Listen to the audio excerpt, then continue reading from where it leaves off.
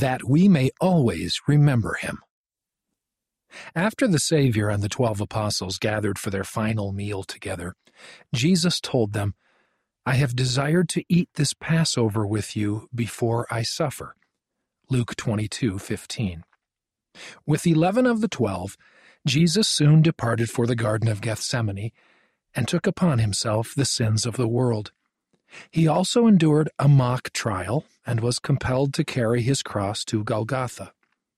But before his great suffering in the garden and on the cross, the Savior prepared his disciples for the individual challenges and adversities each of them ultimately would bear.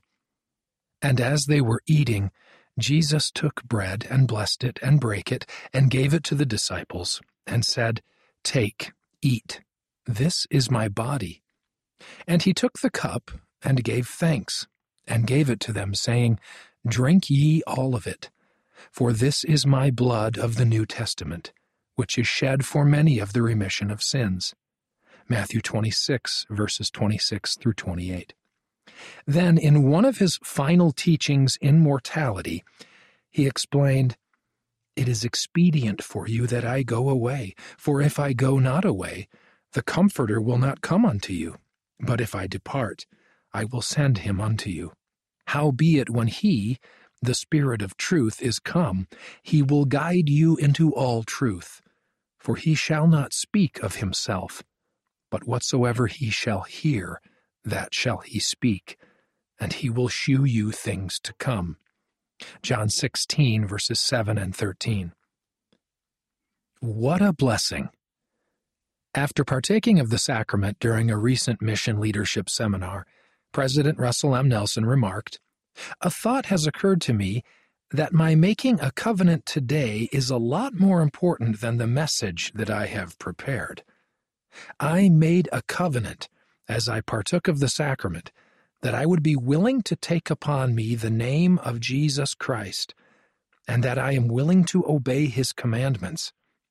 Often I hear the expression that we partake of the sacrament to renew covenants made at baptism. While that's true, it's much more than that. I've made a new covenant. You have made new covenants. Now in return, the Lord makes the statement that we will always have his Spirit to be with us. What a blessing.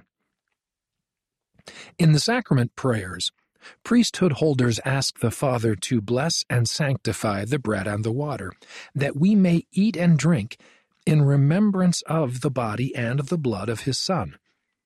Each of us witnesses that we are willing to take upon us the name of his Son. We act upon and strengthen that witness by always remembering him and keeping his commandments. See Doctrine and Covenants 20, verses 77 and 79. For the Lord's latter-day disciples, the ordinance of the sacrament requires much more than repeated and routine participation and casual commitment. We personally ponder the atonement of Jesus Christ, said President Nelson. We reflect upon the significance of his suffering at Gethsemane and his crucifixion on Calvary. At this time, each of us is to examine himself, from 1 Corinthians 11:28, and reflect upon personal covenants made with the Lord. At this time, we meditate upon the sacred things of God. The acts of eating and drinking the sacramental emblems do not remit sins. But as we prayerfully and sincerely prepare and worthily participate in the ordinance, we examine our actions and the desires of our hearts and embrace the Lord's invitation to repent, from Moses 5:8. When we offer the sacrifice he requires, a broken heart and a contrite spirit, we are promised that we may always have his Spirit to be with us. And by the sanctifying power of the Holy Ghost as our constant companion, we can obtain and always retain a remission of our sins. Moroni 6, verse 4. Our sacred responsibility is to develop holy habits that invite the Spirit of the Lord to be with us at all times.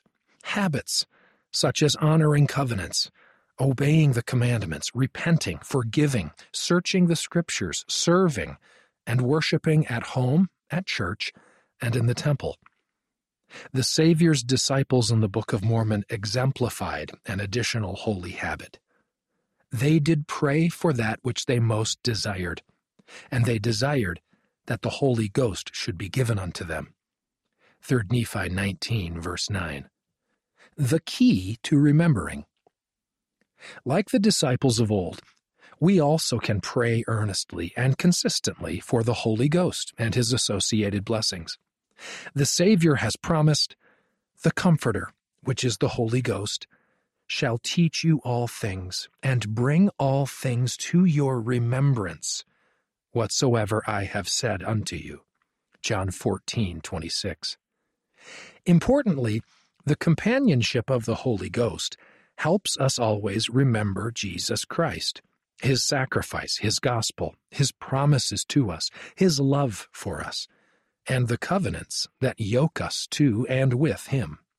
President Henry B. Eyring, second counselor in the First Presidency, has taught, the key to the remembering that brings and maintains testimony is receiving the Holy Ghost as a companion.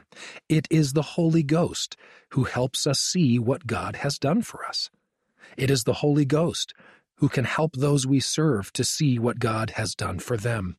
It is the Holy Ghost who testifies that Jesus Christ is the beloved Son of a Heavenly Father who loves us and wants us to have eternal life with him in families. And it is the Holy Ghost who helps us to spiritually press forward in a darkening world. In this age of viruses and vaccines, physical disease is not our only threat. Spiritual diseases of epidemic proportion sweep over the world.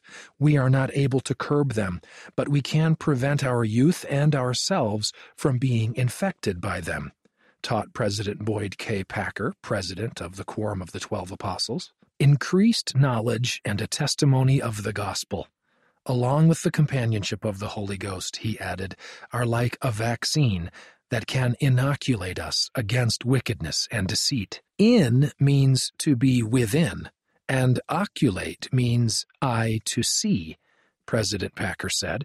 We place an eye within us, the unspeakable gift of the Holy Ghost. Doctrine and Covenants 121, verse 26.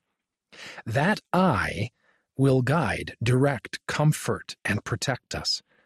For Latter-day Saints who have received the gift of the Holy Ghost, guidance from the Spirit can and should be ongoing, and not a rare event. The promise to the Lord's covenant people, after all, is that we may always have his Spirit to be with us. Promised blessings.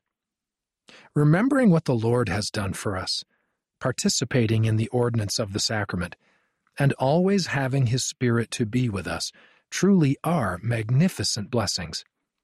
I testify that promised blessings will flow into our lives as we prepare for and worthily partake of the sacrament each week, and thereby strengthen our covenant connection with the Savior. Read by Scott Christopher.